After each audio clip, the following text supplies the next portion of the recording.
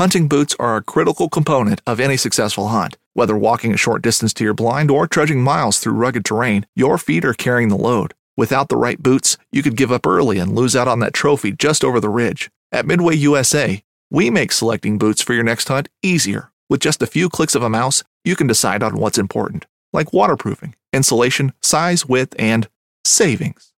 For just about everything for shooting, hunting, and the outdoors, check out MidwayUSA.com. At Midway USA, we know the AR-15 is one of the most popular rifles in modern American history. Known for its modularity and widespread use, it's often considered essential to any gun collection. The essential things you need to run an AR-15 are usually always in stock during shortages, things like magazines and 5.56 ammo. Whether you're looking to buy a new AR-15 or buy parts for your modern sporting rifle, log on and for just about everything for the outdoors, shop MidwayUSA.com. We are hunters, anglers, riders, and sometimes chefs. Our passion for the outdoor lifestyle motivated the foundation of Harvesting Nature, which serves as a media outlet built to inspire and educate the outdoor expert and novice alike. Our podcast focuses on the technical side of cooking wild fish and game, while also incorporating adventures and lessons learned from our pursuit of wild meat. Join us on our journey of Harvesting Nature. Hey everyone, welcome back to Harvesting Nature Wild Fish and Game Podcast. Today's going to be a good episode with the full crew here. So we got everybody sitting around. Naturally, got myself, Justin Townsend, editor-in-chief over at Harvesting Nature. And to my right, I have... Hey, this is Dustin. Welcome back. And up in the Great White Northeast... Hey, this is Corey. Ready to talk. And the great rainy Northwest. And hey, this is Colin. How's it going? So we've got some good representation. We just need somebody from the Southwest now, and we'll have like a full entourage of the four corners. Cover all four corners, yeah. Yeah. So today, I think what we want to spend some time talking about, it's been a while since we've all four been on the same episode because we've been running a lot of guests, and then we've either been running threes or twos, depending on the number of guests run, which definitely getting a lot of encouragement from the guest interactions and the cool conversations that have come from that. So that's definitely not going to stop, but we are going to try to reserve one episode a month just for the crew and for travel and just to kind of get some of our stories and what we're up to, just in case you're wondering. Not that it's anything out of the ordinary, but it's still fun to hear and talk about and provide some good learning opportunities for everyone. Just to sort of catch up on what I've been doing down here in the Florida Keys. So once COVID hit, it kind of changed the dynamic, and a lot of we spent a lot of time talking about sort of things canceling out the spring hunting season. So that swamped turkey, but it did open up some other avenues that early in the spring, Dustin was like, hey, let's go spearfishing. And I was like, that's cool. I just sold my spear gun, but good timing. Yeah, great timing. But I am willing to try hunting with a spear pole. So we did do that for a little while and then eventually upgraded to a gun. And now we have a group of probably about 4 or 5 of us. I would say probably 6 now. Get out to go hunting in the water, not on land. And then, so we've been really enjoying, once hogfish season opened up here in the Florida Keys, that's been one of the primary targets, but also starting to learn a lot more about the other fish species, grouper, the various types of grouper, which ones are good to shoot, which ones are illegal to shoot. And then some other fish, so getting into amberjack, the yellow jacks, snapper, of course, all varieties. The bad thing now, some of the snapper are spawning, so they're off the reefs in a little bit deeper water. And then just generally trying to get better accustomed to the sort of style of quote-unquote hunting here in Key West. I think for me, one of the coolest things is you have noticed some of our guests have popped up and are from the spearfishing side of the world. So it's good, I think, to see and talk to those individuals because, hunting is hunting's pretty much non-existent here in the Florida Keys. So our biggest go-to to replace that would be spearfishing. So I think it's an important demographic within both the hunting and fishing communities, and it's I've had fun slowly becoming a part of that, and I won't say that I'm fully incorporated into it, by no means, or an expert at all, but I do enjoy it, and it's been a fun thing to learn. And Dustin's kind of been there off and on too. He's now the proud owner of like 6 spearfishing guns. I think spearfishing is it bridges the gap for hunters, right? Like fishing is just you're catching fish when you can, and spearfishing is almost like that hunter's choice. You get to see what you're shooting at. You get to look and say, all right, that one's of size. I want to shoot that one. I want to eat that one. So it definitely does bridge the gap. But keep in mind wherever you are, and even the Bible says, right, there for everything has a season. So a lot of times you want big game. There's certain seasons for it. But when it comes to fish, you might not be able to shoot every fish or catch every fish at any time of the year, but there is always some sort of fish to catch. And that's what I love about down here, is that there's always someone pulling something out. When hogfish is in season, pulling it out, cooking it up. Okay, hogfish is no longer in season. There's still snapper. You got amberjack and all that, like you mentioned. So it's pretty enjoyable to see everyone pulling out wild game, even though it's not large game, pulling out some sort of fish, something that they harvested, and cooking nice, clean, natural meat. I will say too, I've been introduced into sort of the wild pig hunting crowd of Central Florida. So I made some connections on social media to some guys that lease some land up in Central Florida, and they go up there at least like once a month or so and hunt wild hogs. And as they brought their hogs back down, I've been helping them processing them and, storing them, freezing, vacuum sealing, all that stuff. So in trade, I've been getting access to some delicious wild pork meat. And once our travel restrictions end, I'm probably going to head up there to hunt with those guys on their lease to help alleviate the state of Florida of some of their wild pig population.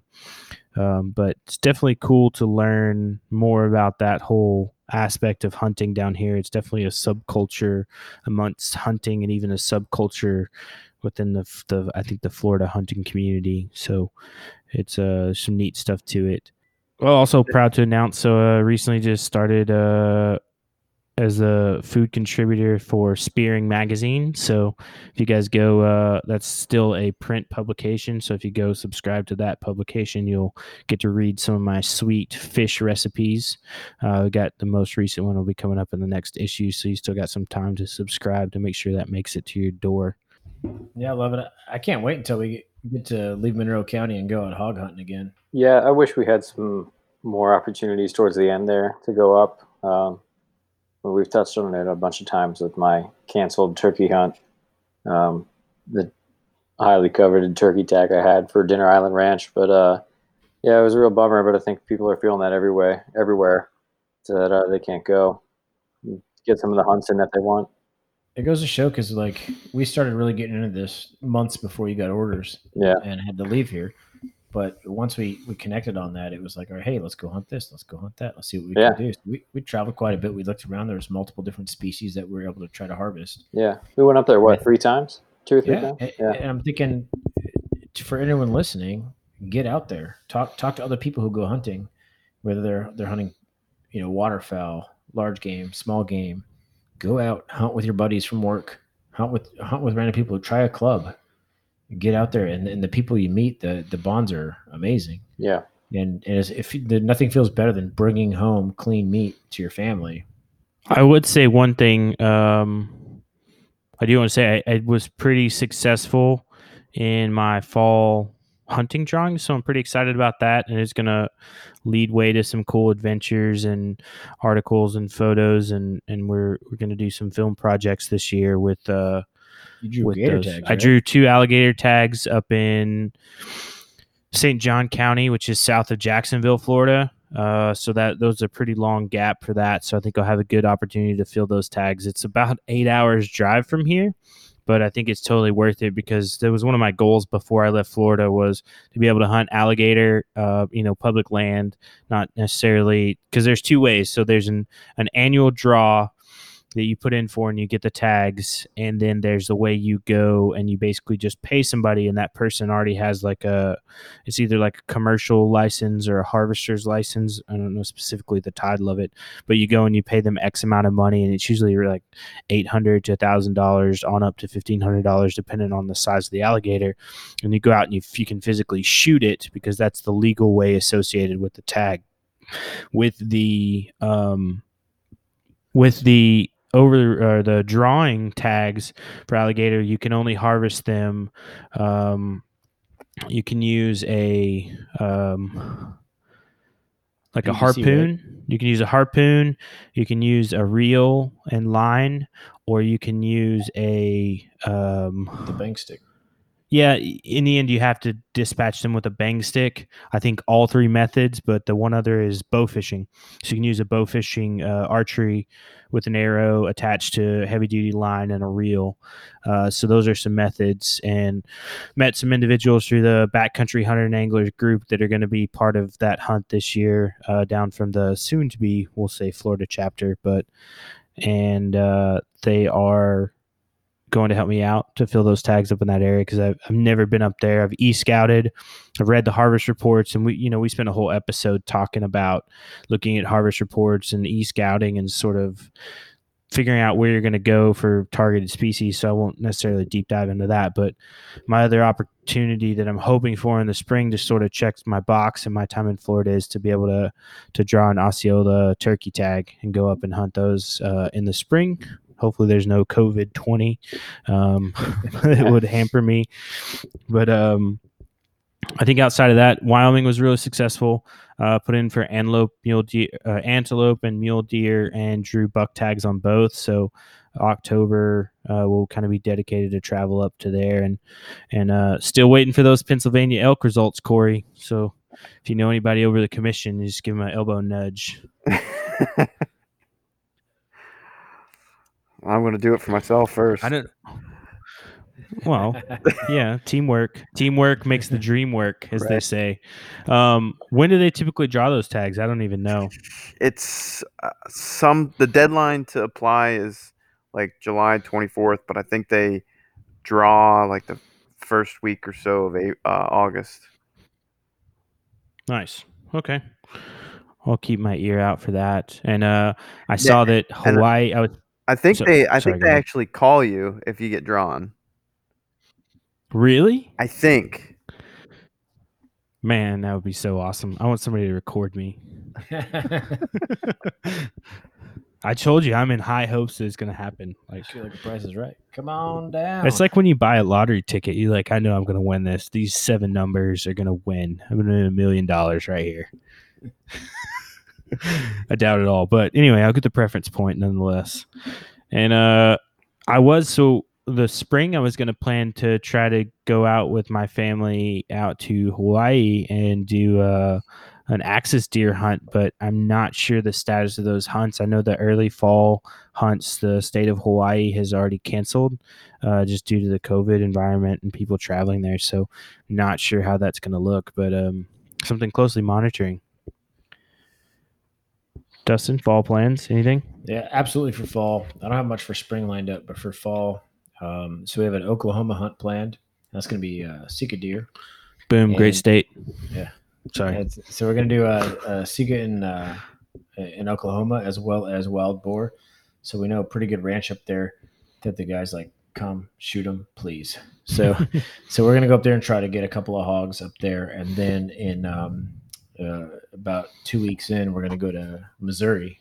And that's where I do my whitetail hunts at. So we're going to try to get 2 whitetails, and we have turkey tags. So in the state of Missouri, if you're out of state and you draw your tags, there's basically you have 2 antler or antlerless and 2 turkey. So it's a pretty good deal for out of state, and it's like about 250, I believe. So the turkey and deer coincide with each other? For the tags, yes. So the seasons as well? Right, yes. Okay. Yeah, so I go up there for bow. And I'm able to take 2 deer, antler, antlerless, and 2 turkey, as long as it's on public land. There's other, I have buddies up there that have landowner tags that you can get in on. But for me, being out of state, buying tags from the state, I'm able to pay my money, and I get 2 deer, 2 turkey options. So Oh, I forgot to mention too. I drew an archery tag for an area down here in Southwest Florida, a wildlife management area, but it's for archery. So I sweet talked Dustin into letting me use his recurve bow. So it's going to be mountain bikes and recurve bows. It'll be like a wild man of the plains. That's a nice bow, but you know what? I'll tell you one thing. I'm pretty impressed with that. Like I'm a bowman by trade. And I like to think I'm pretty good with my compound bow. I mean, I'm hitting iguanas at 40 to 50 yards. And I'm happy with that. That's good, yeah. Seeing you draw back with no sight, nothing. You just had the bow and the arrow. You just pull back and hit, and that was an accurate shot. That's pretty satisfying. I think you're going to do pretty good. Thanks, man. I hope so. In a sport where time is everything, I think you're on the right path. Dustin and I had a big conversation, just so you guys know, because we were talking about tree stands versus hunting from the bicycle, spot and stock. And I wouldn't say it was a heated debate, but it was definitely a back and forth debate. And, I'm an inexperienced archery hunter. And I think the only time I've ever archery hunted was out of a blind. And I just didn't do any good. But I prefer spot and stock much more. And so I told him my idea of the bicycles, and he's like, "You're never going to have a time to get a shot off." And I'm like, "I don't care. To me, it seems like a very intuitive way to get into the backcountry without being too disturbing of like an ATV or anything like that." And the area I'm hunting at has a lot of trails and stuff that are closed off to motorized vehicles, but it's legal to take a bicycle. So sort of spin that idea of using the bicycle as a mode of transportation to sort of get further back in the backcountry, much like Corey did for turkey season up in Pennsylvania. I think same philosophy. Although I'm probably going to get the ATV like gun mounts and put on my handlebars and just have the bow on the handlebars so there's sort of quicker access to get to it. My only input is when it comes down to it, it's sound and scent, right? So you have to be able to get around them where they don't scent you. So you already have that against you, but as long as you use whatever amount of decenter you have and whatever paths are available to you to where they're not downwind from you, right? As long as you can play the scent card in your favor, it's once you get within shooting range, usually with any standard archery, the best shots are 15 to 30 yards. But when it comes to recurve, you're at about I'm no pro, but I'm estimating the 20-yard range for a recurve, because you have about a 50 to 60 pound bow. As long as you can get in there and line up a shot quietly, and even if they look at you and they make you, they're still going to stop for a second and try to figure out what you are. So as long as you have time to act with that, I think you'll be fine. Yeah, I don't think they'll see me, especially when I'm wearing my camouflage face mask. So it'll be good. Nice and comfortable wearing my face mask. As long as your mask matches your overalls. Yeah. But I don't know. I think it's a solid plan. What do you guys think? Think good plan, bad plan? I think it's a good plan. I would say practice. Keep practicing so that when you get that adrenaline going. I guess give us a quick rundown, Colin. What's been up with you? We know you made the move, but where'd you go? What'd you see? So, like most places, the game seasons are a few months off still. But waterfowl and birds are coming up, and we got a whole bunch of fishing seasons. We're actually right in the middle, right in between the closing of halibut season, which Oregon just opened up. They announced the opening of another halibut season coming up.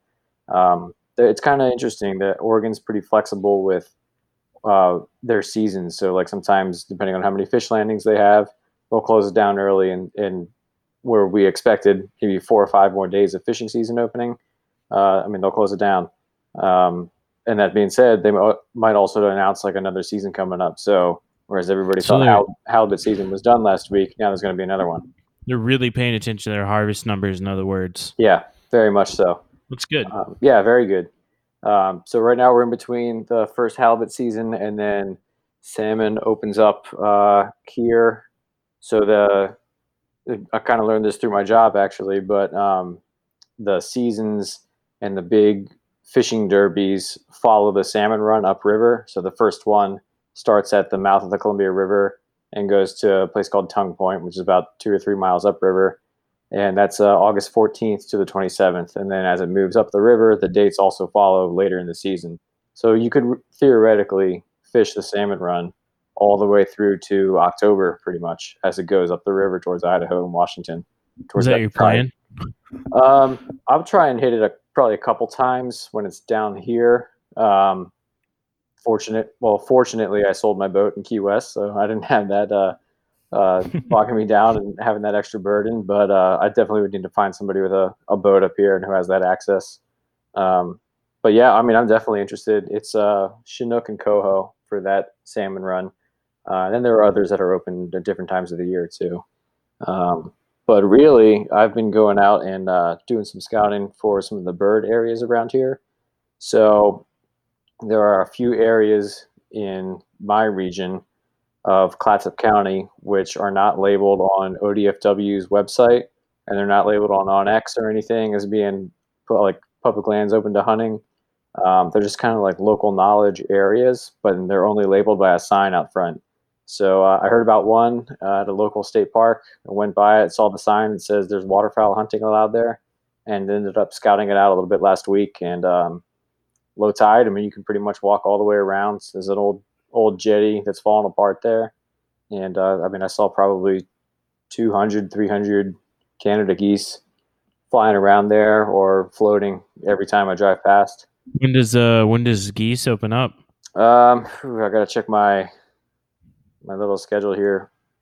There's a season in September. What opens first? Yeah, actually, I think I do have the regulations open here. September is going to be one of the first geese hunts, and then it takes a break for a couple weeks, and then it opens up again. So there's a September season, there's a little bit of a break, and then there's the regular season, which you actually need a special permit for. You have to take an online test to hunt geese in the Northwest area. It's called the Northwest Permit Zone. And that's because there's, I think, 7 subspecies of Canada geese that fly through here, and one of them is an absolute no-go. Cannot shoot, cannot target, and that's the dusky Canada goose.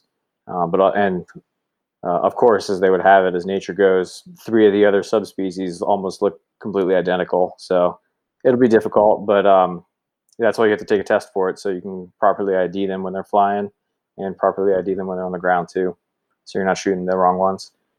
So yeah, that all kind of lines up with goose and duck and some of the other waterfowl. And there are a few other places around here too that kind of have that local knowledge aspect to them that aren't really labeled anywhere. So I'm going to try and find some of those also. So for those of you all listening, you got to understand that Colin is the eye in the sky when it comes to identifying birds that are flying by. So you might see this pretty little streak go by, and he'd be like, "Oh, that is this type of swallow." You know, he'd be like, "That is a white-winged dove." So yeah, sure for that, Dustin. Thank you for the compliment, but I don't know. The subspecies are difficult. But it's a lot harder than people think, right? Because everyone wants to go out and be like, "I want to shoot waterfowl," you know? Yeah, and my dad's always been a big birder, so he hooked me up with Audubon's app where it's pretty easy identification. Like you can say, "Oh, I saw a black and white bird about the size of a duck flying around in Oregon in July," and it'll narrow it down to like 20 species, and then you can go from there. It's pretty nice. So that helps out a little bit. Yeah. Made me think of a movie I was watching the other day where the guys are like competing to try to get the most number of like bird species just seen in a year. I've seen that. Yeah, I forget what it's called, but I have seen that. Yeah. Well, and here I got one. I'm sure Colin will know this, like it's easy, but what I've noticed lately is, I don't know if it's the lack of people going outside because of COVID. We've had these black finch-like birds with little orange under the front of their wings. Oh yeah, they're red-winged blackbirds. Yeah, that's what they are. I told you he'd know it. Yeah. I also saw some. What was this the other day? The like white-headed pigeons or something. I think is what they're called. I think those are coots, aren't they? Mm-mm. I used to see those over by the Hamaka City Park. But, really? Yeah, I see them outside work. Not white-headed pigeon. You know, we've had a lot on base now ever since you left. Doves. Everywhere. Oh, really? Of course, yeah. Infestation of doves. I have some landed in my backyard now that we have a bird feeder. I got some mourning doves landing in my backyard. Oh, it's a white-crowned pigeon. So only like if you put a line like from its eyeballs, from its beak to its eyeballs to the back of its head, like an even line, just that part is white, and then the rest of them is like a dark gray. Yeah, I've seen those around. I thought they were something else, but It's a species like pretty unique to the Caribbean, I think, and like just Okay. parts of southern Florida, but the Florida Keys and the Caribbean. So it was pretty neat. Nice. And then there's another area. I've been doing a lot of research on birds. You know how I am with research and data, but there's another area towards Portland that's a pretty well-known waterfowl, and I think they have pheasant hunts there too. That's called Sauvie Island, and they have like 8 or 9 controlled hunts all the way through the end of January that you can apply for, and with like they're each like 2 or 3 weeks long. So I've been doing a lot of research on that, figuring out which little unit. It's almost like its own little management area with different units. So I've been trying to figure out, which units to apply for and which times of the year to apply for. I mean, I'll probably apply for every single available one, but it's pretty interesting. It turns out like all the way throughout the year for the 2 major units that are there, the amount of birds harvested per hunter is pretty much constant. It's a little bit over 2 birds per hunter per day. Which is pretty good. Yeah, which isn't bad at all. So, and they have blinds already built. So like some of the units you can go there and you just like first come, first serve, pick a blind. What was your question, Dustin? I was saying, what's your favorite songbird to listen to? My favorite songbird? It's a very interesting question. It sounds silly, but there's one in Colorado that I could listen to every damn day. I grew up with a lot of chickadees in my backyard. Corey, you probably have them a lot in Pennsylvania also. Yep. And it's very distinct. So that's kind of like my favorite. It's one that I can always pick out among the forest noises. I can always pick out a chickadee. Oh, I didn't hear you. I just had the mic muted. Go ahead. What about you, Corey? So my day job's in manufacturing, and because of the whole COVID thing, our hours have been cut. So I get Fridays off now, and I've been using a lot of that to do smallmouth fishing. We have a stream that goes near the house, and my one friend lives right on the stream, so we'll put in up by my house, and we'll float down to his house. And I've been seeing all those sweet photos uploaded on the Go Wild app. Yeah, trophies. Yeah. Go Wild's having a bass tournament, so I've been putting some on there. And then, of course, the big one that I caught, I didn't have the required equipment to officially register it, so I caught a nice one out of the reservoir that was like 18, 20 inches. That would have won me that first week of the tournament, but I didn't have what I needed. Didn't have it. Oh man. So, but I had a gift card to Bass Pro, and I spent $100 on lures, mostly topwater. So it's a lot of fun catching. Do you guys know how Corey got that gift card from Bass Pro? He earned it. Hard work and sweat. Tell me more. Yeah, please explain. A media company reached out to me. They were putting together a commercial for Father's Day for Bass Pro, and I gave them a video of me trout fishing with my son in my hiking backpack, and I was letting them reel in the fish. So that was in their ad. So I got $100 gift card for that, which is pretty sweet. Nice. It was pretty sweet. The whole commercial was like a Father's Day commercial. Yep. But it was a bunch of snippets of different dads interacting with their kids, and maybe even just parents interacting. But I think it was more focused towards the fathers. But yeah, they were like, a few seconds into it is Corey and his son fishing. And they're like, oh yeah, look at that. That's awesome. I mean, Corey's always been a role model to look up to about how to bring your young children out to join you with this. I mean, a lot of people think, oh, they're not old enough yet. But he's always been good about explaining, like, hey, this is the time to take them out and explain this to them and show them how to do it. Yeah, and on that note, I guess we'll segue in. So yesterday I picked up a Rossi 20 gauge, youth model 20 gauge. So it's the market for buying guns is a little strange right now. So I didn't get exactly what I wanted, but I think it's a close second once I got it home and got to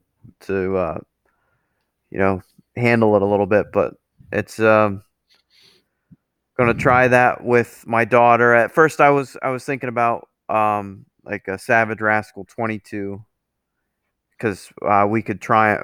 They had them in stock at the local gun shop and it fit her pretty well. But thinking about it, like a kid just starting out trying to pick off a moving squirrel with a 22 is it's a challenge. A little challenging. Yeah. And what I don't want to do is, get to a point where, we finally get to see the squirrel and have all that excitement for a split second, and then she misses, and then it's like a total letdown because, because it takes some skill to pick them off with the 22. So I decided to get the shotgun, and we're going to use that instead. And I plan to make a few little modifications to it to help it fit her a little bit better. How old is she now, Corey? What's her age? She's 8. So okay. Oh man, I have a good. I have to get one for my daughter. Yeah. my one of my good friends, his son, started hunting squirrels successfully. I think last year, and I think he's 9 or 10 this year. So it's about the same age. So I'm keeping my expectations and hopes low, just because I don't want to, have a big letdown. But I plan to do a few things to help it fit her a little bit better. Like it's a youth model and it's a synthetic stock, so it's light. So I'm a little concerned about the recoil. So Allen Company makes a recoil pad that I plan to put on there. It's called the Recoil Eraser, and it's like affordable, less than $10. You can pick it up, and it slips right over the end of the stock. And then I'll have to look at that. We got we actually brought in. So my mom came to visit right when my son was born back in March, and she brought my old 410. It's a single barrel breakover 410 that I've had since I was a kid, and I think it was hers before, and I'm not sure where she got it before that, but it's I think it's about the size for my daughter who's turning 8 in September. And you mentioned that recoil pad, and it's a good idea. I think it's a wood stock on this one, but I still think it's going to have a little bit of kick for her, even though it's the 410. Yeah, and this Rossi's a break action as well. So my dad has a break action 20 gauge that's on the smaller size that could potentially fit her, but it's an old like H&R, and it doesn't have any safety. And the one thing that I'm really focusing on is the safety aspect, and being so young and learning the handling of a firearm. I want to make sure everything's in place. So I'm avoiding using that one. This Rossi has a safety, and it's basically a bar that goes in front of the hammer. So there's that. I wanted to make sure we had a safe gun. And that's a very important point to make to especially new fathers taking out their maybe their first child. Like for adults, we look around. Oh, trigger discipline, blah blah. Yeah. No, it's everyone knows keep your finger off, yeah. Right? But you're identifying. Okay, this gun might not be the best practice gun or first introduction gun, so I'm going to use this instead. That's a very important point. I mean, I was thinking about it. Yeah, the one I have, it has a hammer on it as well, but it's too. I've been. I listen to Meat Eater podcast a lot, and we talk about it off and on here. And Colin, you probably recall this because I think you and Corey both listen to it probably as much as I do. But Steve Fernella a couple episodes ago was talking about with his son and having a breakover shotgun as well, and that being the choice because whenever they're not doing something or like somebody walks up, he's like his instruction to his son is like always like break that thing open. Yeah.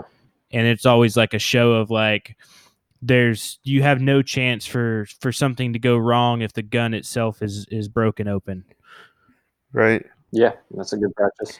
And I think that's definitely. I was thinking about that listening to the episode, and I was like, I have the breakover 410 for Zoe, and it's probably going to be a method I think I'm going to stick to, and just like Dustin hammered the trigger discipline, safety. I mean, I don't think there's a safety on the one I have, but it has a hammer on it, so that's going to be our go-to for that. But I do like where your head's at, Corey. Yeah, and you know, it's one to kind of put her mother at ease as well, because you know her mom, my wife, her brother and her father hunted, but she never did, so it's kind of a little bit new territory. So to help, you know, put her mind at ease, who she's, you know, as a mother, they're always worrying about their kids, so helps with that, and then like you said, helps with the safety aspect. And you know, we kind of went over things, you know, when I brought it home last night. Okay, you know, the you know, golden rules of firearm handling. No, you know where your muzzle's pointing, never point it at something you don't intend to shoot.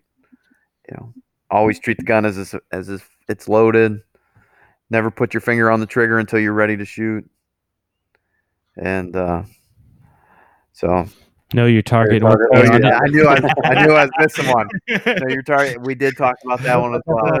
So I knew I was missing one. That's important because you gotta know your kids, right? Like for my daughter, I can do that. I can say these things. Hey, this is important. Do this, do that. For my son, I'm like, no. First, you're gonna carry a stick.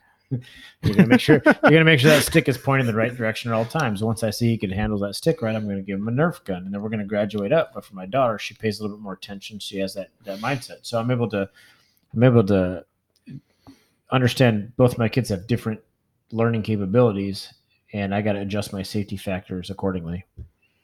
I think, yeah, that's an important fact too. Is like, it's a good perspective of especially knowing your children and paying attention to the differences. And you know, I think as fathers, you start to pick out. You know, granted, I have a 7-year-old and a 3-month-old or 4-month-old now, but it's there's already subtle differences in their behavior. But I'm sure, like Dustin mentioned, Corey, you're probably the same. Like you guys know your kids pretty well, and it's not a bad thing to adjust your teaching methods. I mean, I think no two human beings are going to learn the same way in the same amount of time and be matched up perfect. So it's natural to have to adjust and take different directions for your kids. And I think as fathers and as parents, mothers and mentors of younger hunters and even new hunters, you know, what they call the adult onset hunter, that it's important just to learn and pay attention to their learning styles so that it's easier to communicate things to them in a manner that they're going to absorb. And I think safety is probably one of the biggest foundations that you'll hit on. Yeah. So we're working on it. But I think to help with the because like I said, it's a composite stock, so it's pretty light. So I'm gonna put the recoil pad on, and then Alan also makes a shell holder. So I was gonna slip it over the stock, put some shells in there to kind of add a little bit of weight to the stock, so it absorbs some of that, and then they make a ton of different slings. So I'll get her a pink camo sling or something to put on there that you know, she can say, yeah, that's my gun. But Pennsylvania has a mentored youth license that you can buy.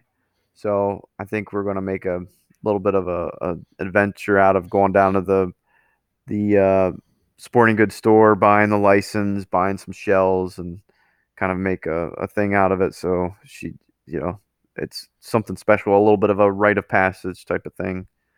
But right, and they also make a lot of good vests you can buy with that little shoulder pad in them.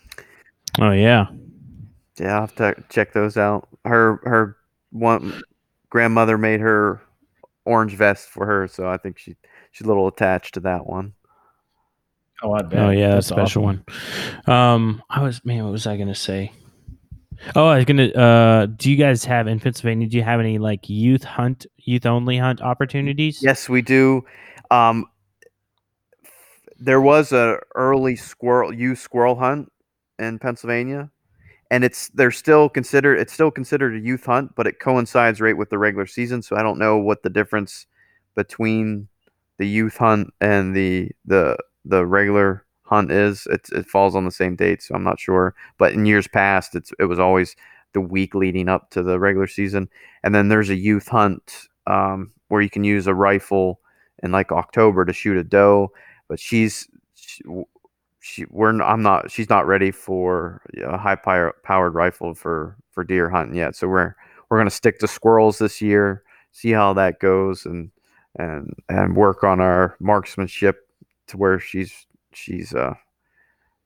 confident before she starts shooting at deer. That's good. That's a good strategy. Is there what's the like prime age there in Pennsylvania for hunter safety courses? Um, I took it I think, but right before I turned 12. I turned 12 right before the hunting season started. So I probably took it when I was 11. So plan on, like with Pennsylvania, you don't have to have a hunter safety course if you have a mentored youth license. But as a mentored youth, like when I take her out, she cannot carry the gun, and I can't carry a gun myself.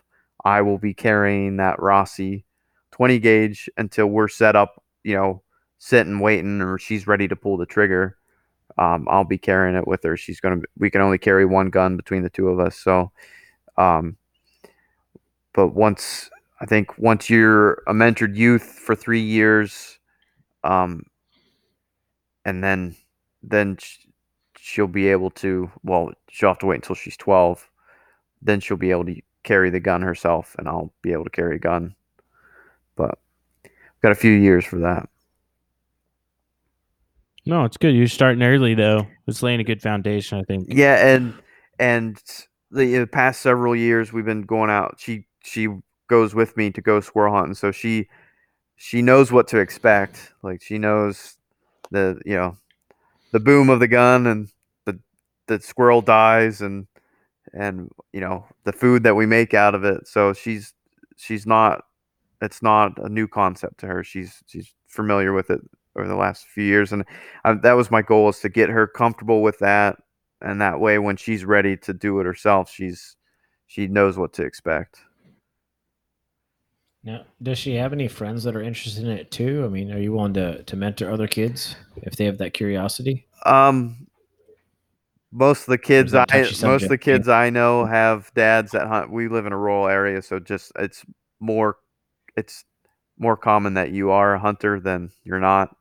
So most of the kids that I know that she knows have dads that take them hunting as well. So there's not if there was someone looking for hunting opportunities, I'd be more than happy to take them. But I think for the most part, everybody, their moms or dads are taking them out.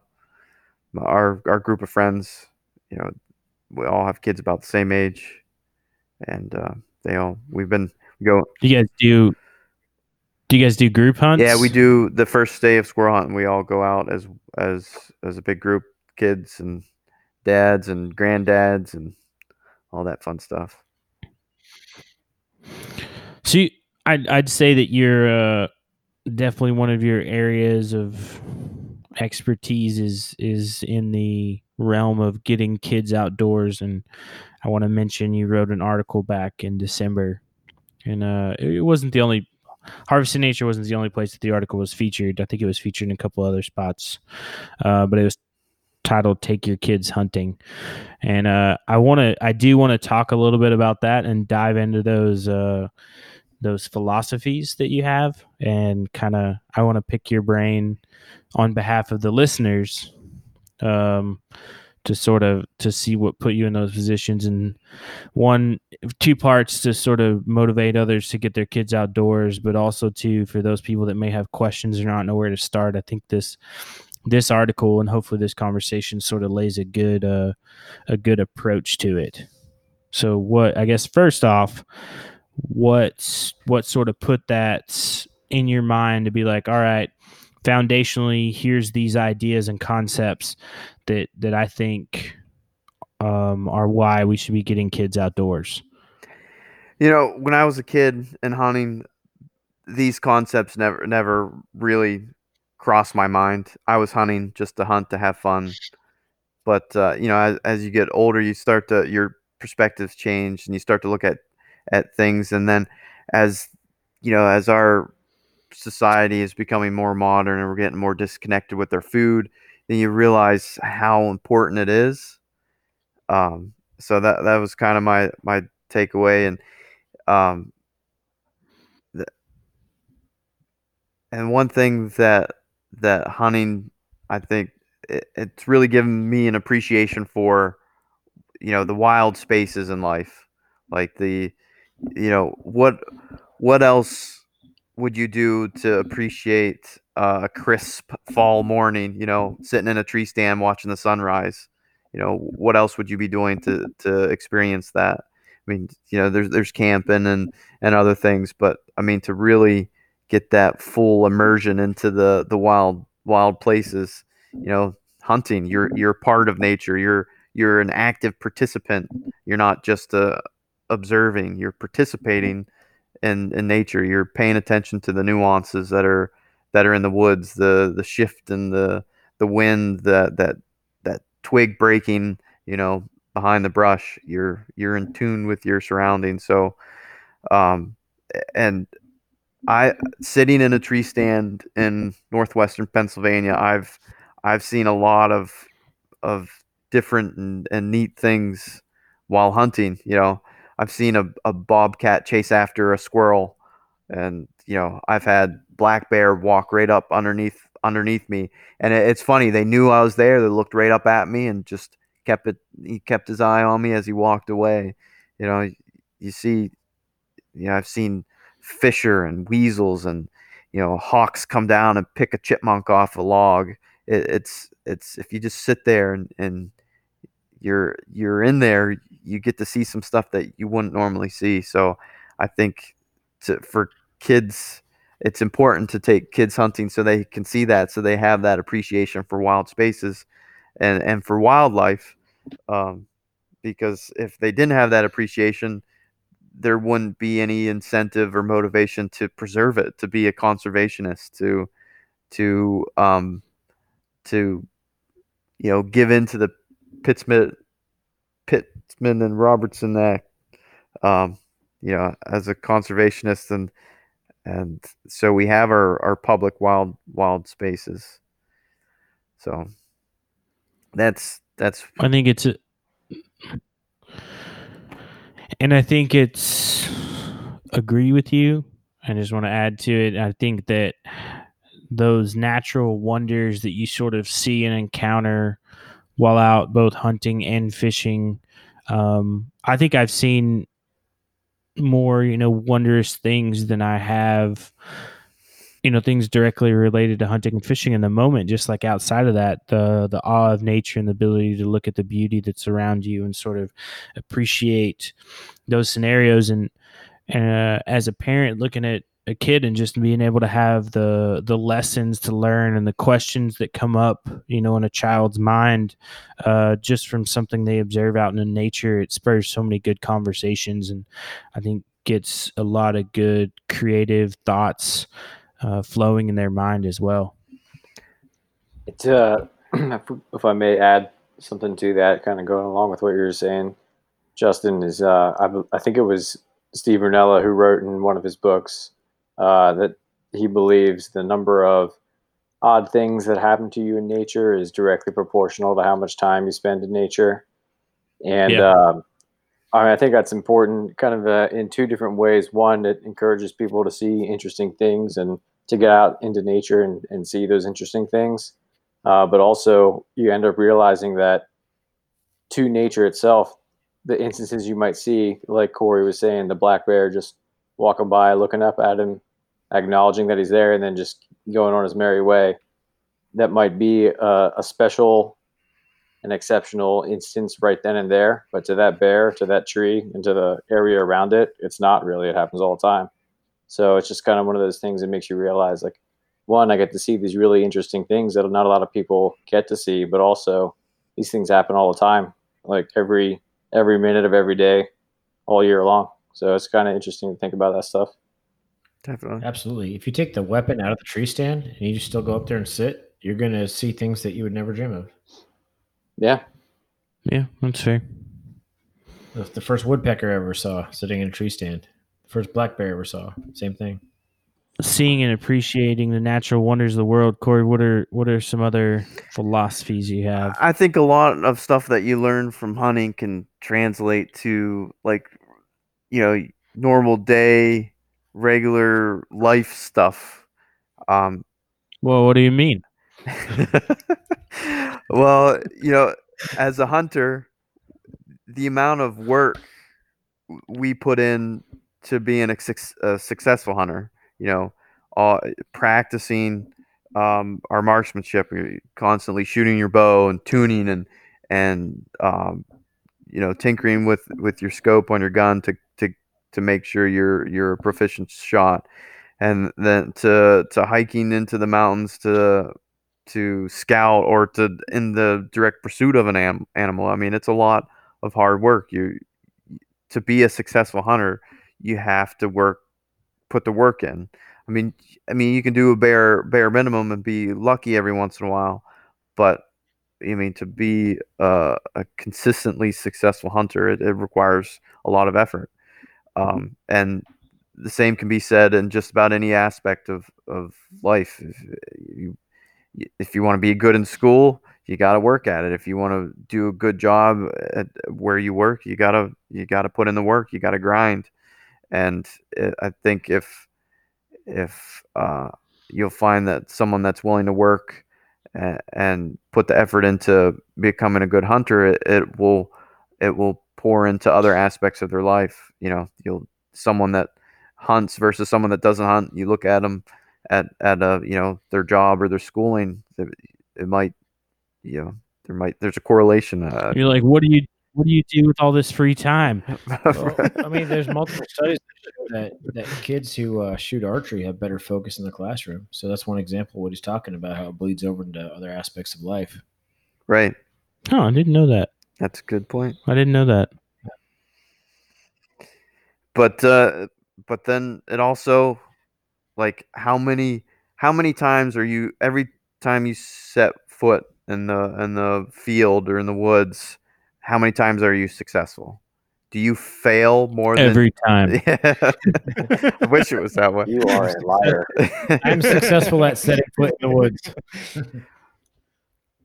So like it's a failing proposition for the most part.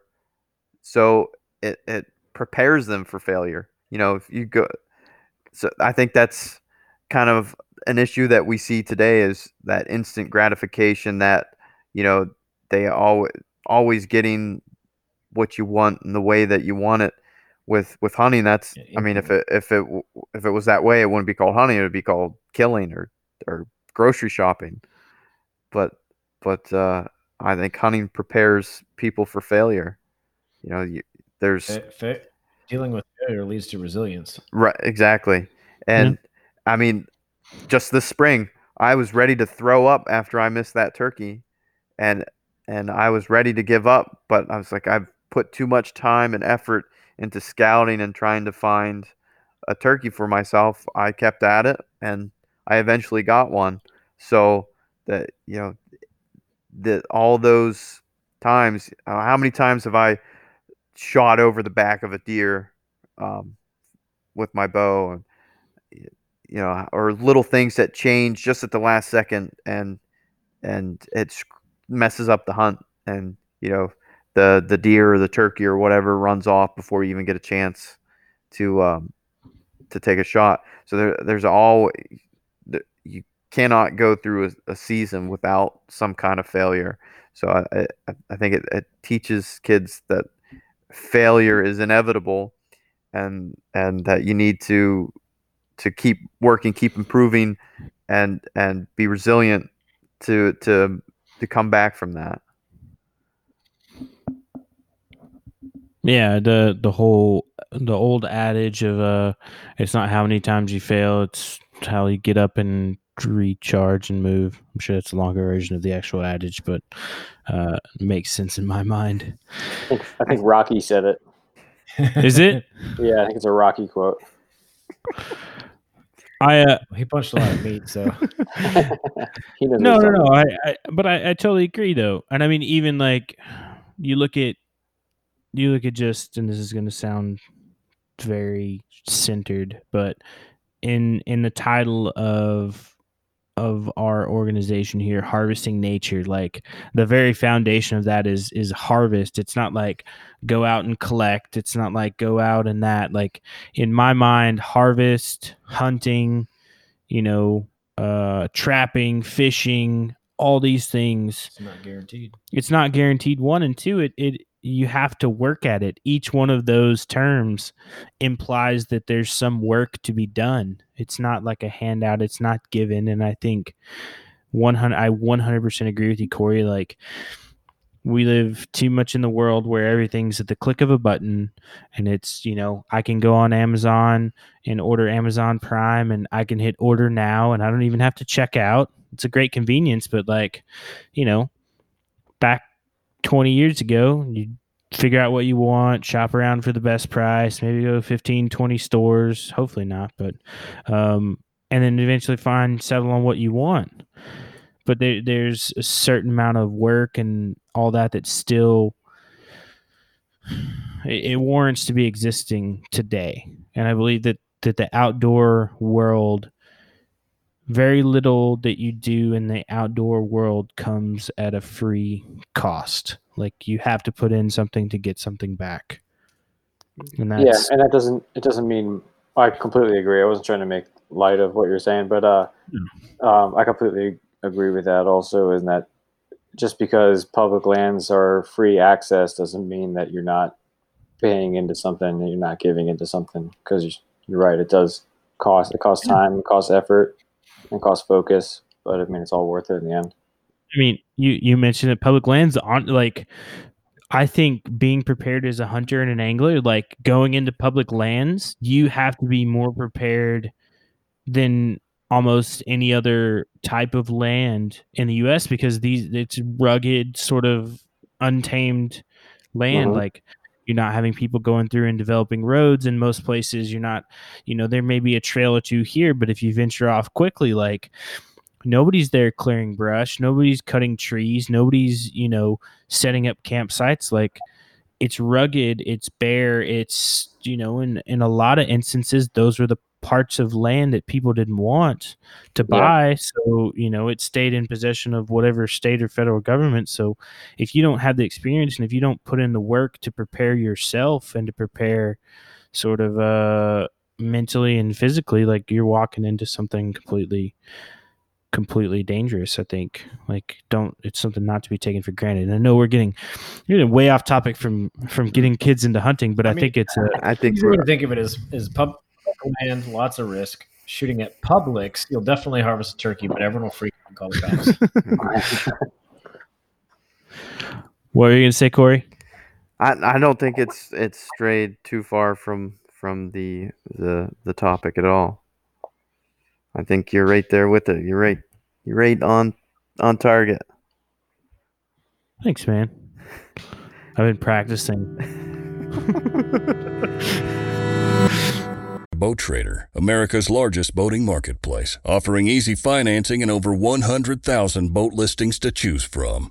Sell, find, and finance new or used boats on America's largest boating marketplace. Visit BoatTrader.com to get started. Here at Harvesting Nature, we are known to cook a variety of wild fish and game in a variety of ways. Probably one of my favorite methods is to cook in a smoker. Traeger Grills has some of the best products out there. Their pellet grills aren't just grills, they're smokers and ovens too. Anything you can do in the oven in your house, you can do on the Traeger. You can make desserts, you can grill steaks, you can use cast iron pans and braise tough cuts. You can allow roasts and briskets to smoke all day until they're tender and delicious. You can even use it to make jerky. Their variety of pellets are also very impressive. The different flavors of wood allow you to pair with your meat or fish or vegetables and give it the most flavor that you can create. They even have varieties created specifically for your next wild fish or game meal. But then I really like you loop in the main, one of our main focused. Right. Yes. The reason that Harvesting Nature is here. Right. And that's when I first started writing for Harvesting Nature is when I really started to realize what hunting meant to me and what it could mean to me and the importance of it. Because, when we first hooked up, my daughter was only, a year or two old, and, really started paying attention to food labels and where stuff was coming from. And so it became a very important issue to me. And a couple weeks ago, we're sitting eating dinner. Our neighbors had made a couple taco casseroles, and they gave one to us. We're sitting there eating it. My son looks over and he goes, "What's in this? Is this deer?" I was like, "No, it's beef." I was like, our neighbor Neil, he doesn't hunt. He goes, "Well, where does he get his food from then?" And so I think that just like boom, I achieved my goal. That's Mission what I've been accomplished. right. Proud- Exactly. Proud Papa. It was a proud Hang dad up, moment. hang up a towel. You've done it. and so that's what hunting does. It teaches the kids where their food comes from. Like my all three of my kids have watched me skin deer, and they've watched me cut it up.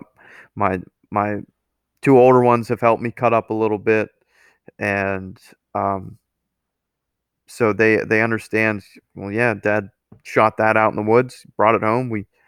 We skinned it out in the garage, and now we're cutting it up in the kitchen. We're going to eat it soon. So that has become a big part of our lives, and they know where their food comes from, and we don't have to worry during this whole pandemic. We don't have to worry about if the meat, the shelves on the butcher section at the grocery stores are going to be empty. We already have a full freezer, so they understand where it's coming from, and they do not squirm when they see me doing any of that stuff, and they're more than happy to be out there with me watching or helping as much as I can. So I'm thankful for that. I'm thankful I can involve them in it. And I think, a lot of people could look at that and be like, oh my gosh, what are you exposing your children to? But it's like, it's to me, in my mind, and hopefully the mind of others in similar situations, like it should be in our minds such a natural act. It's like, when you vacuum the floor, do you like, hey kids, get out of here, this is really bad? Like, it's a natural act to clean up after yourself, to vacuum your floor. Like when you come home and you put your groceries on the counter, like, do you tell your kids to get out of there and while you put up all the groceries, or you ask them to help, or do they watch? Like, it's the same exact concept. It's just we're taking something that there's a little more investment in, a little more involvement in, hard work, all the other stuff that comes with it. But it's like in its core foundation, as it has been for hundreds of years, thousands of years, one of the main purposes of hunting and fishing is for food. And I say this time and time again. If you've read anything I've written, if you've listened to this podcast enough, you know that I'm like, I pound in there, like, that's our purpose. Our secondary purpose as a hunter or angler is to get out there and find the next person to pass that legacy on to. And that if you have kids, that involves your kids. And it's just that, like, Corey's getting out there, cleaning deer. His kids are watching him, helping him, to whatever extent they can. But it's like that's now not only has it created the concept of like this is a social behavior in our family, like this is normal. Why doesn't everyone else act this way? But it's also like they have the understanding that that's where food comes from, and I think it's hugely important. But yeah. No, I don't have anything to add that you've already said. I completely agree. And Corey, I really like your Anthony Bourdain quote. I'm also a huge Anthony Bourdain fan. And I didn't really pay attention to any of his stuff until after he passed away. And then I started watching No Reservations on Netflix. And I'm like, why didn't I start watching him before this? And I think it was the one episode where he's hunting pheasants with Joe Rogan. But if you choose to eat meat, there should be a sense of loss and understanding. And I think that hunters know that the best. And I'm not going to say I cry over shooting a deer or an animal. I'm thankful that I am. But when I see a dead deer like hit on the road, I feel a sense of loss because that it's kind of a waste. No one's. But I mean, it goes back to nature. So, but you do have to have compassion. I don't like the wanton waste of animals. So just the poachers going out there and shooting and just cutting the heads off. Like as a hunter, that's you're not a hunter if you do that. As a hunter, you hate to see that type of thing. And so I think hunting teaches our kids about compassion and empathy and knowing not wanting to cause suffering to the animal. And I think that's true. I mean, I've never met in my life a hunter that's like not absolutely sick at a ill-placed shot or a deer or an animal that got away, and it's just like you spend we've spent hours and hours on the side of a mountain trying to find a deer that we shot that we were like almost 100% sure was down, and then just get to the point where it's like blood trail stops. Yeah. Like, why? How? Yeah, it can't physically find it anymore, no matter how hard you try. And it's a sickening feeling to walk away from that. And there's definitely a lot of conflicting emotions in hunting and harvesting an animal. And I don't think we should have our kids shy away from that. I think we need to expose them to that, talk about that, the death of that animal, and hunting. If you buy a piece of meat from the grocery store, the death of that animal is so abstract. You're so disconnected. But when you're the one pulling the trigger and causing its death, it's no longer abstract. It's very real, and I think it just creates a lot more respect for that animal, and makes you want to utilize it as much as you can. And as I've gotten older, I've learned that more, and I've started keeping. I never, back when I was younger, you didn't look at it. I didn't look at it quite that way. We just went hunting, but now save the bones for stock, for making stock. Save the heart and the liver and the caul fat, and try to utilize the animal as best as possible. As best you can. So I think Colin, it was our last episode, our conversation with John Wallace, and he made a very interesting point, and I think it's the first time I've ever heard of it, where he talked about he mentioned it, but we didn't go into detail of it. But it was the stages of cooking and eating wild game. Yeah.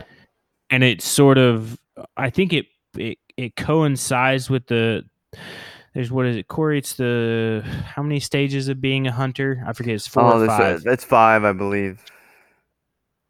And yeah, I think that if you look at it from an aspect of like you're the type of hunter that you're hunting for food, you're able to sort of combine the two. But it was definitely like very thoughtful and thought-provoking, his comment. I think it's something I want to pursue a little bit more thought into, but it lies very close in the lines of what you just mentioned, Corey, with like, all right, when I was younger, I wasn't necessarily putting all the thought into, I need to pull every part, I need to use this, I need to try to figure out what I'm going to do with each separate section. And I think there's an evolutionary point or a process as we'll say a wild game consumer. But I think even with kids that can be so, and they can witness the entire process. And of course they themselves, just like no matter what's no different of the states that I see someone go through as a hunter, me as a hunter myself, I'm going to travel through almost the same different states, if that makes sense. It's a good lesson to the kids too. I mean, I've tanned the hides of almost every deer I've shot, even my buddies, even a hog just for practice. But it's good to show, hey, you can preserve this and turn this into something. I think kids will pay attention to that. I think there's a lot of lessons conceptually to be taught, beyond the food. And I think Corey does a great job of painting this out in the article, but it's just like, there's so much to be learned. Like there's definitely more positive takeaways from putting your kids in the outdoors than there are on the negative side. And I don't know if you guys agree. If you let me know either way, but I completely agree. I don't know what would be negative from taking your kid out. I can't think of anything off the top of my head. I want you to hit these last couple of let's hit these last couple marks here. All right. So, back in the day, there was always the rite of passage, So I think harvesting your first animal is kind of a rite of passage, or going out for your first time hunting is a rite of passage. So I still remember the first morning I ever went archery hunting. I could probably walk right back to the tree I was sitting in, but I still remember being too short for the seat in the tree stand and my feet dangling off the seat. I still remember the squirrel climbing up the tree. So it's going hunting is like a rite of passage, a primal rite of passage in today's world, where there's not many other ways, types of rites of passage. But from that, that first time you're in the woods, the first time you're hunting, from that point forward, you are a hunter. So it's hunting provides that rite of passage, and I think it can be a life-changing experience for a lot of people. Like, it's that step into adulthood. You're carrying a gun. You have responsibilities. You have the ability to take a life. I think it's important. I mean, there was a huge emphasis on it, like growing up where I did. It's just like that was something that everyone did, and I don't know if you weren't involved in any aspect of it.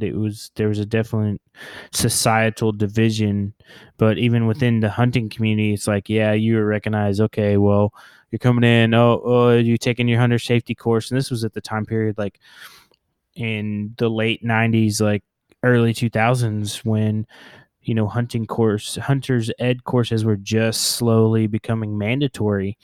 And it was like, all right, well, now you're learning to be a safe hunter. All right, you're going hunting on your own. And then it's like you evolved and people grew helped grow you and then looked at you and were like, all right, now you're sort of more respected as a hunter. You're going through this life change through gain and responsibility. And it's like, it's got to the point where, all right, now you're 17, 18 years old, or, 15, 16, or whatever. You may be hunting on your own, like no adult at all. I guess it would be 16 in most places, but there's a definite like defining point, I think, and I recognize like It's cherished. It's like an elevation of responsibility that you're Oh, like, yeah. I'm in the next level. And that's where people like us need to be good mentors, because it's at this we want to make sure we're giving them the core values and the morals of an ethical hunter before they go out on their own. So it's like leading up to that point, to this rite of passage, that we need to make sure that they become the type of hunter that they need to be, that they should be. It is about the right one. I was, I'd say, late elementary school, early mid school, and the first person to ever take me out. I had mentors, role models, my dad. I had all that, but the first person to take me out and show me how to safely shoot a weapon was Joe Van Horn, my buddy Travis's dad. And I won't remember that till the day I die, because that was a fundamental point in my life where he taught me about safety, he taught me about trigger discipline, he taught me about all that. And I was a very young child, but he took me out and taught me the correct way to do it. That was a big point to me, and I'll never forget that. I think that's a perfect segue into one of your last couple points there, Corey. So, yeah, I mean, we've been talking about guns. Guns are such a divisive topic nowadays. But, like, if you have a pool and you're scared of your child drowning, do you just always keep them away from the pool for the rest of their life? Or do you teach them to swim so they're prepared? You want to, the same thing can kind of apply to guns. You want to teach them about guns so it gets rid of that stigma. They learn how to handle them properly, and there is there's no chance that the chances of anything bad happening are drastically reduced, and hunting is a perfect avenue to do that. I've as a hunter, I have rifles and shotguns in my home. My children see them. They know what they are. They know that they're not supposed to touch them without me. They know that they're a serious thing. And, showing my daughter that shotgun that she just got, what we talked about earlier, the golden rules of firearm safety. So hunting's a perfect introduction to that. And I think the world would be better off if people knew more about firearms and not just were afraid of them and completely avoided them. They're not an evil thing. I think so. For me, growing up, we were always taught like firearms. You have two types. Like you have the types that are made for defense. Of course, they can all be made for defense and they can all be made for war. But you have the types that are specifically made for that, and then you have types that are hunting or whatever for that. But it's like in the end, when it comes down to it, the philosophy that I was raised with was just the fact that guns are like tools. You look at it like a screwdriver in a toolbox. Like that screwdriver has a job. You can also take that screwdriver and you can turn it into a deadly weapon. And if you mishandle it or you put it in the hands of someone that doesn't need it, like those things can be used in a way that's outside of that tool's original purpose. But if you stick to the original purpose of the tool, like it's a tool in a toolbox. And like my mentality has always been that way. I'll be the first to admit, like I'm not a big gun nut. I don't collect guns. I don't I don't spend a lot of time at the range unless it's like to go out to make sure everything's sighted in or do any adjustments or things like that. And it's just like not knocking anybody that does that, just not my cup of tea. But it's just at the end of the day, like the guns that are in my gun cabinet, they're tools and it's nothing more. And it's like I instill that in the mind of my children, and that's kind of what I grew up with. And I don't know, it's a sound approach, I think. But I agree with both of you, absolutely 100%. And but it goes two ways, and the children look up to us. They're impressionable. So if you're all about like, oh, these guns are crazy and this and that, and war movies and this and that, they're gonna idolize it like that. But if you show them, hey, you have to be responsible around this. You have to handle this correctly. You have to make sure when you carry it, you have this kind of trigger discipline. You don't have it loaded when you're crossing a fence. All the different things from hunter safety, they pick that up. Kids learn. They're small versions of adults, right? So they're going to learn those lessons that we teach them. So the ultimate responsibility falls on the parents. Yeah, I agree. I agree with that. Then we talk about the last thing, Corey. The most important part of hunting for me is spending time with my family and doing that, the memories that we make together.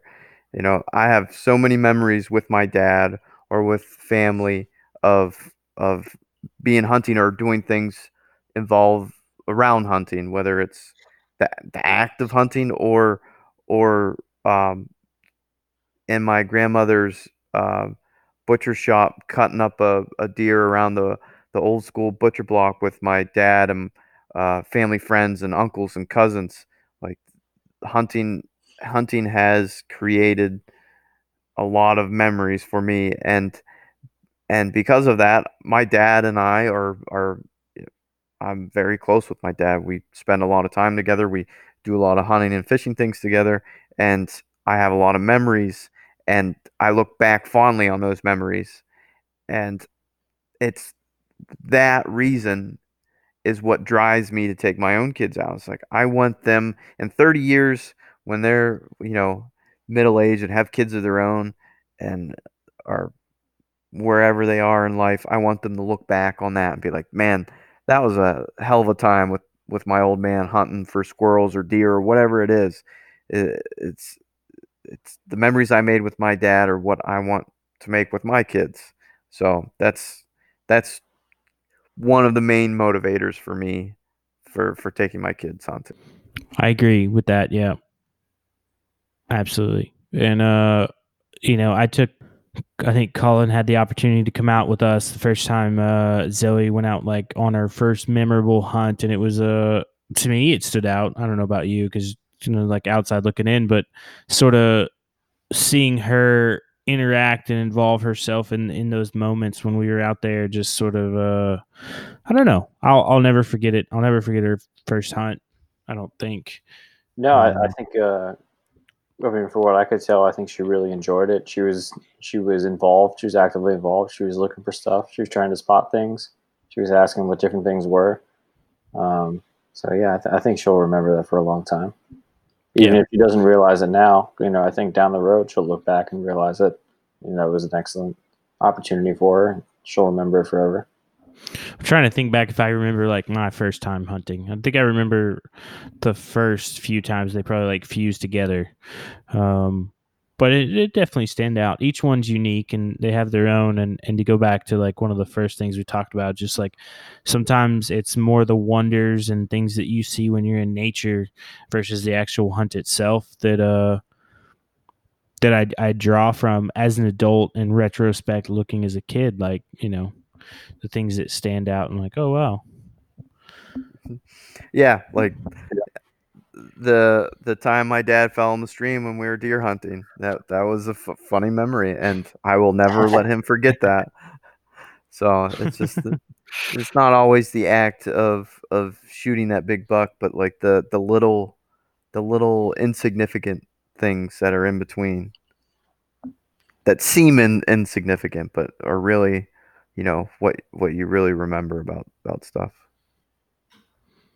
And I think it's important, carrying on family traditions, but you also talk a lot about the traditions of our wildlife model. And I think that's pretty profound as well. Yeah.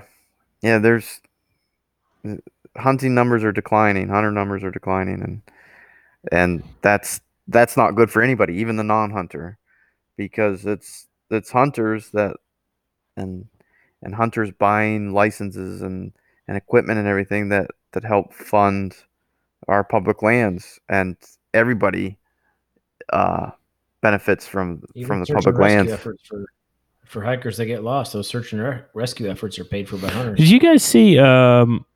Oh man, I forget which state it was. Maybe in Colorado, one of those states in like the Four Corners area, are requiring, I think, hikers that use state parks to now purchase. Yeah, I heard about that. I forget which license it was. state it is, but You get such a wide array of outdoor activities, and it's like, in a lot of times you get hunters and anglers are footing the bill for a lot of things that are upkeep. So it's Colorado Parks and Wildlife are going to require either a hunting or fishing license to use state wildlife areas. So all visitors 18 or older is what the new rule is. that's excellent, and it might even have a side effect of getting people out to go hunting more too. Yeah, I mean, I contribute to some game management if they already have the license, the hunting license and the fishing license. Somebody might be like, well, I might as well just go use this for what it actually is too. Yeah, I think so. And Corey, you mentioned what was it, the Putnam Robertson Act? Pittman Robertson. Pittman. Yeah, there we go.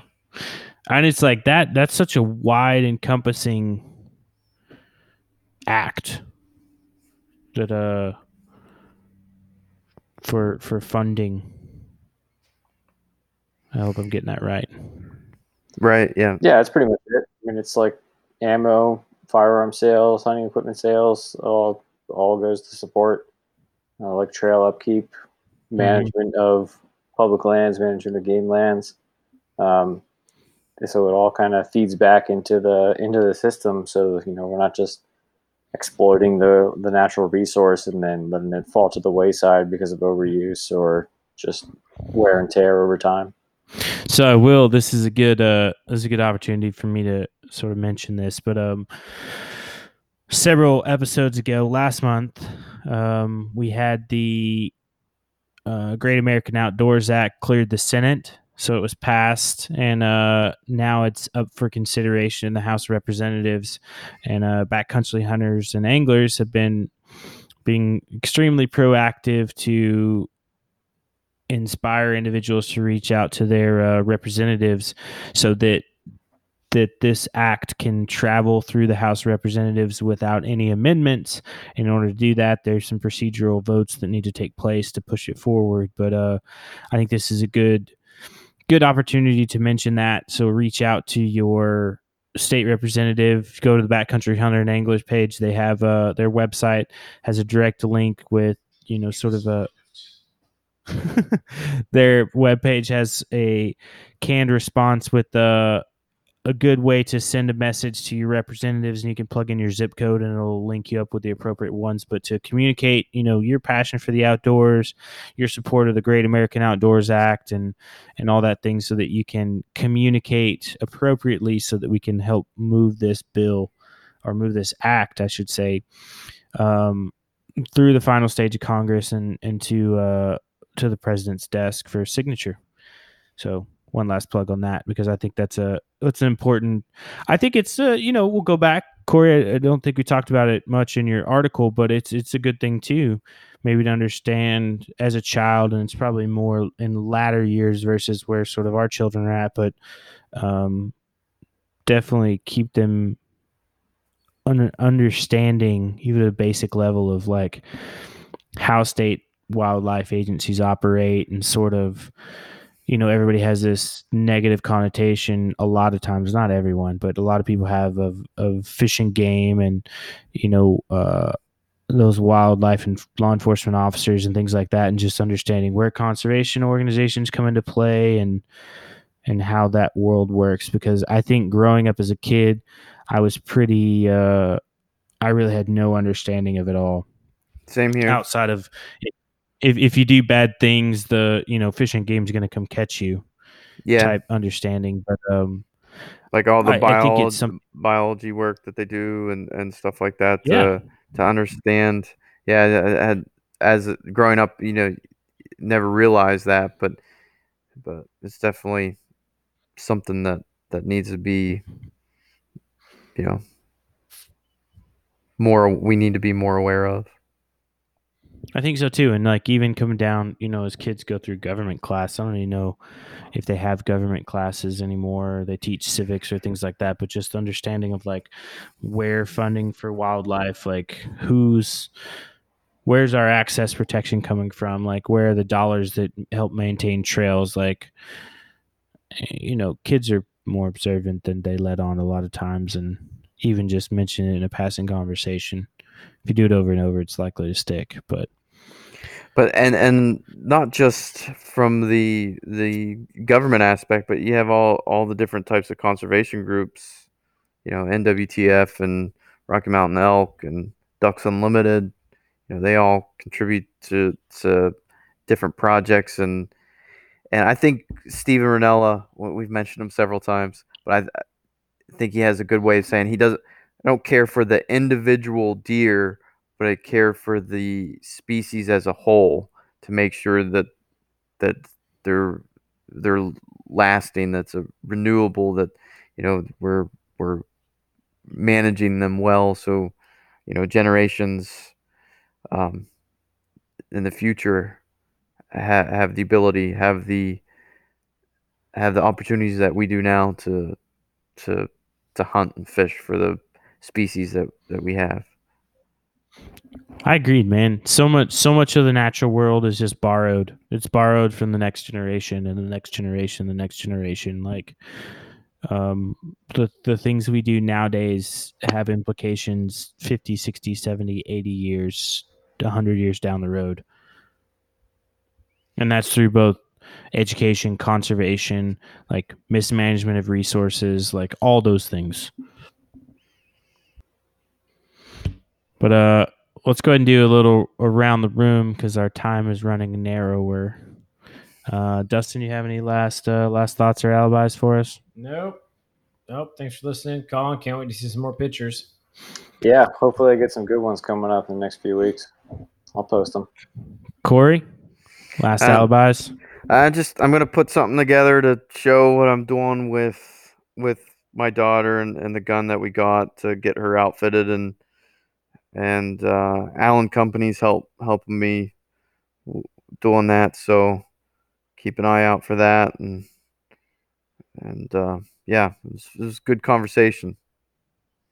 Yeah, man. I like it. We don't often get into these sort of philosophical conversations, but I think it's one, it lets the listeners, it lets everyone out there know sort of where we stand and in agreement or disagreement. And it's meant to be thought provoking and spawn conversations of your own, whether you lean in favor or against. Yeah, if anybody has any other ways of different perspectives on how taking your kids helps them in any aspect of their life, or I'd love to hear that. I'd love to expand on this. Yeah, agreed. Colin, last thoughts? I had to second what Corey just said, that I think this was a great conversation, and it wasn't strictly about hunting stories. It wasn't strictly about food. And that's the kind of the focal point of Harvesting Nature. But it's important to talk about what we're doing for the next generation, both in conservation of the resource and teaching our kids and everything growing up. And my point with that I'd like to put out there is that all three of you guys have stories about when you learned to hunt, your first time hunting as a kid, and now teaching your own kids how to do the same. My story is a little bit different. If you've been a long time listener, that I didn't go hunting until I was 22, and that was for rabbits in Alaska with an over the counter small game license in Kodiak. And then it wasn't until maybe about 3 or 4 years later, where I started going consistently out to Colorado. And then when I moved down to Florida and linked up with Justin and Dustin, started going up to South Florida. So don't let the intimidation of thinking that you need to learn young in order to be successful. If any of the listeners have not gone out hunting and they're looking for inspiration, don't look at it as like, well, I didn't start young, so I don't have that instilled in me that I can't do it. Can absolutely still go and learn it. That's what I've been doing and I'm still doing. So don't let that shy you away.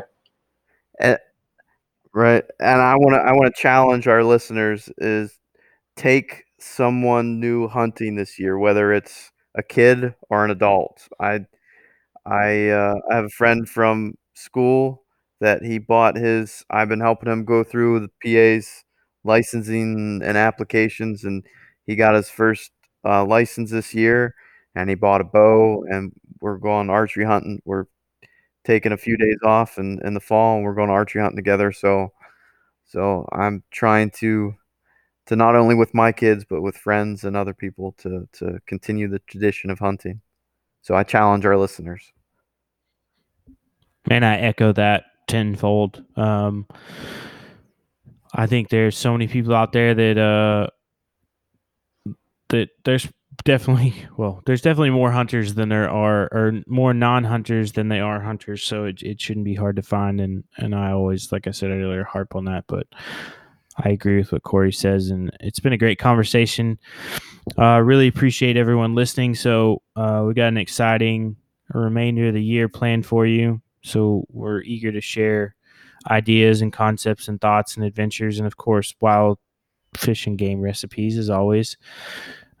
So whatever podcast platform you're listening to, go ahead and go over, punch those 5 stars, give us a like, give us a review, tell us what we're doing wrong, we're doing right. Like Corey said, you can always reach out to us at what'scooking@harvestingnature.com. Everyone here sees those emails and can answer questions accordingly, or concerns or comments, or if you want to make a correction to something we said, feel free to do so. We'd love the engagement with the listeners. And as always, social media, hit us up. You know where to find us. And thanks for listening. Good night.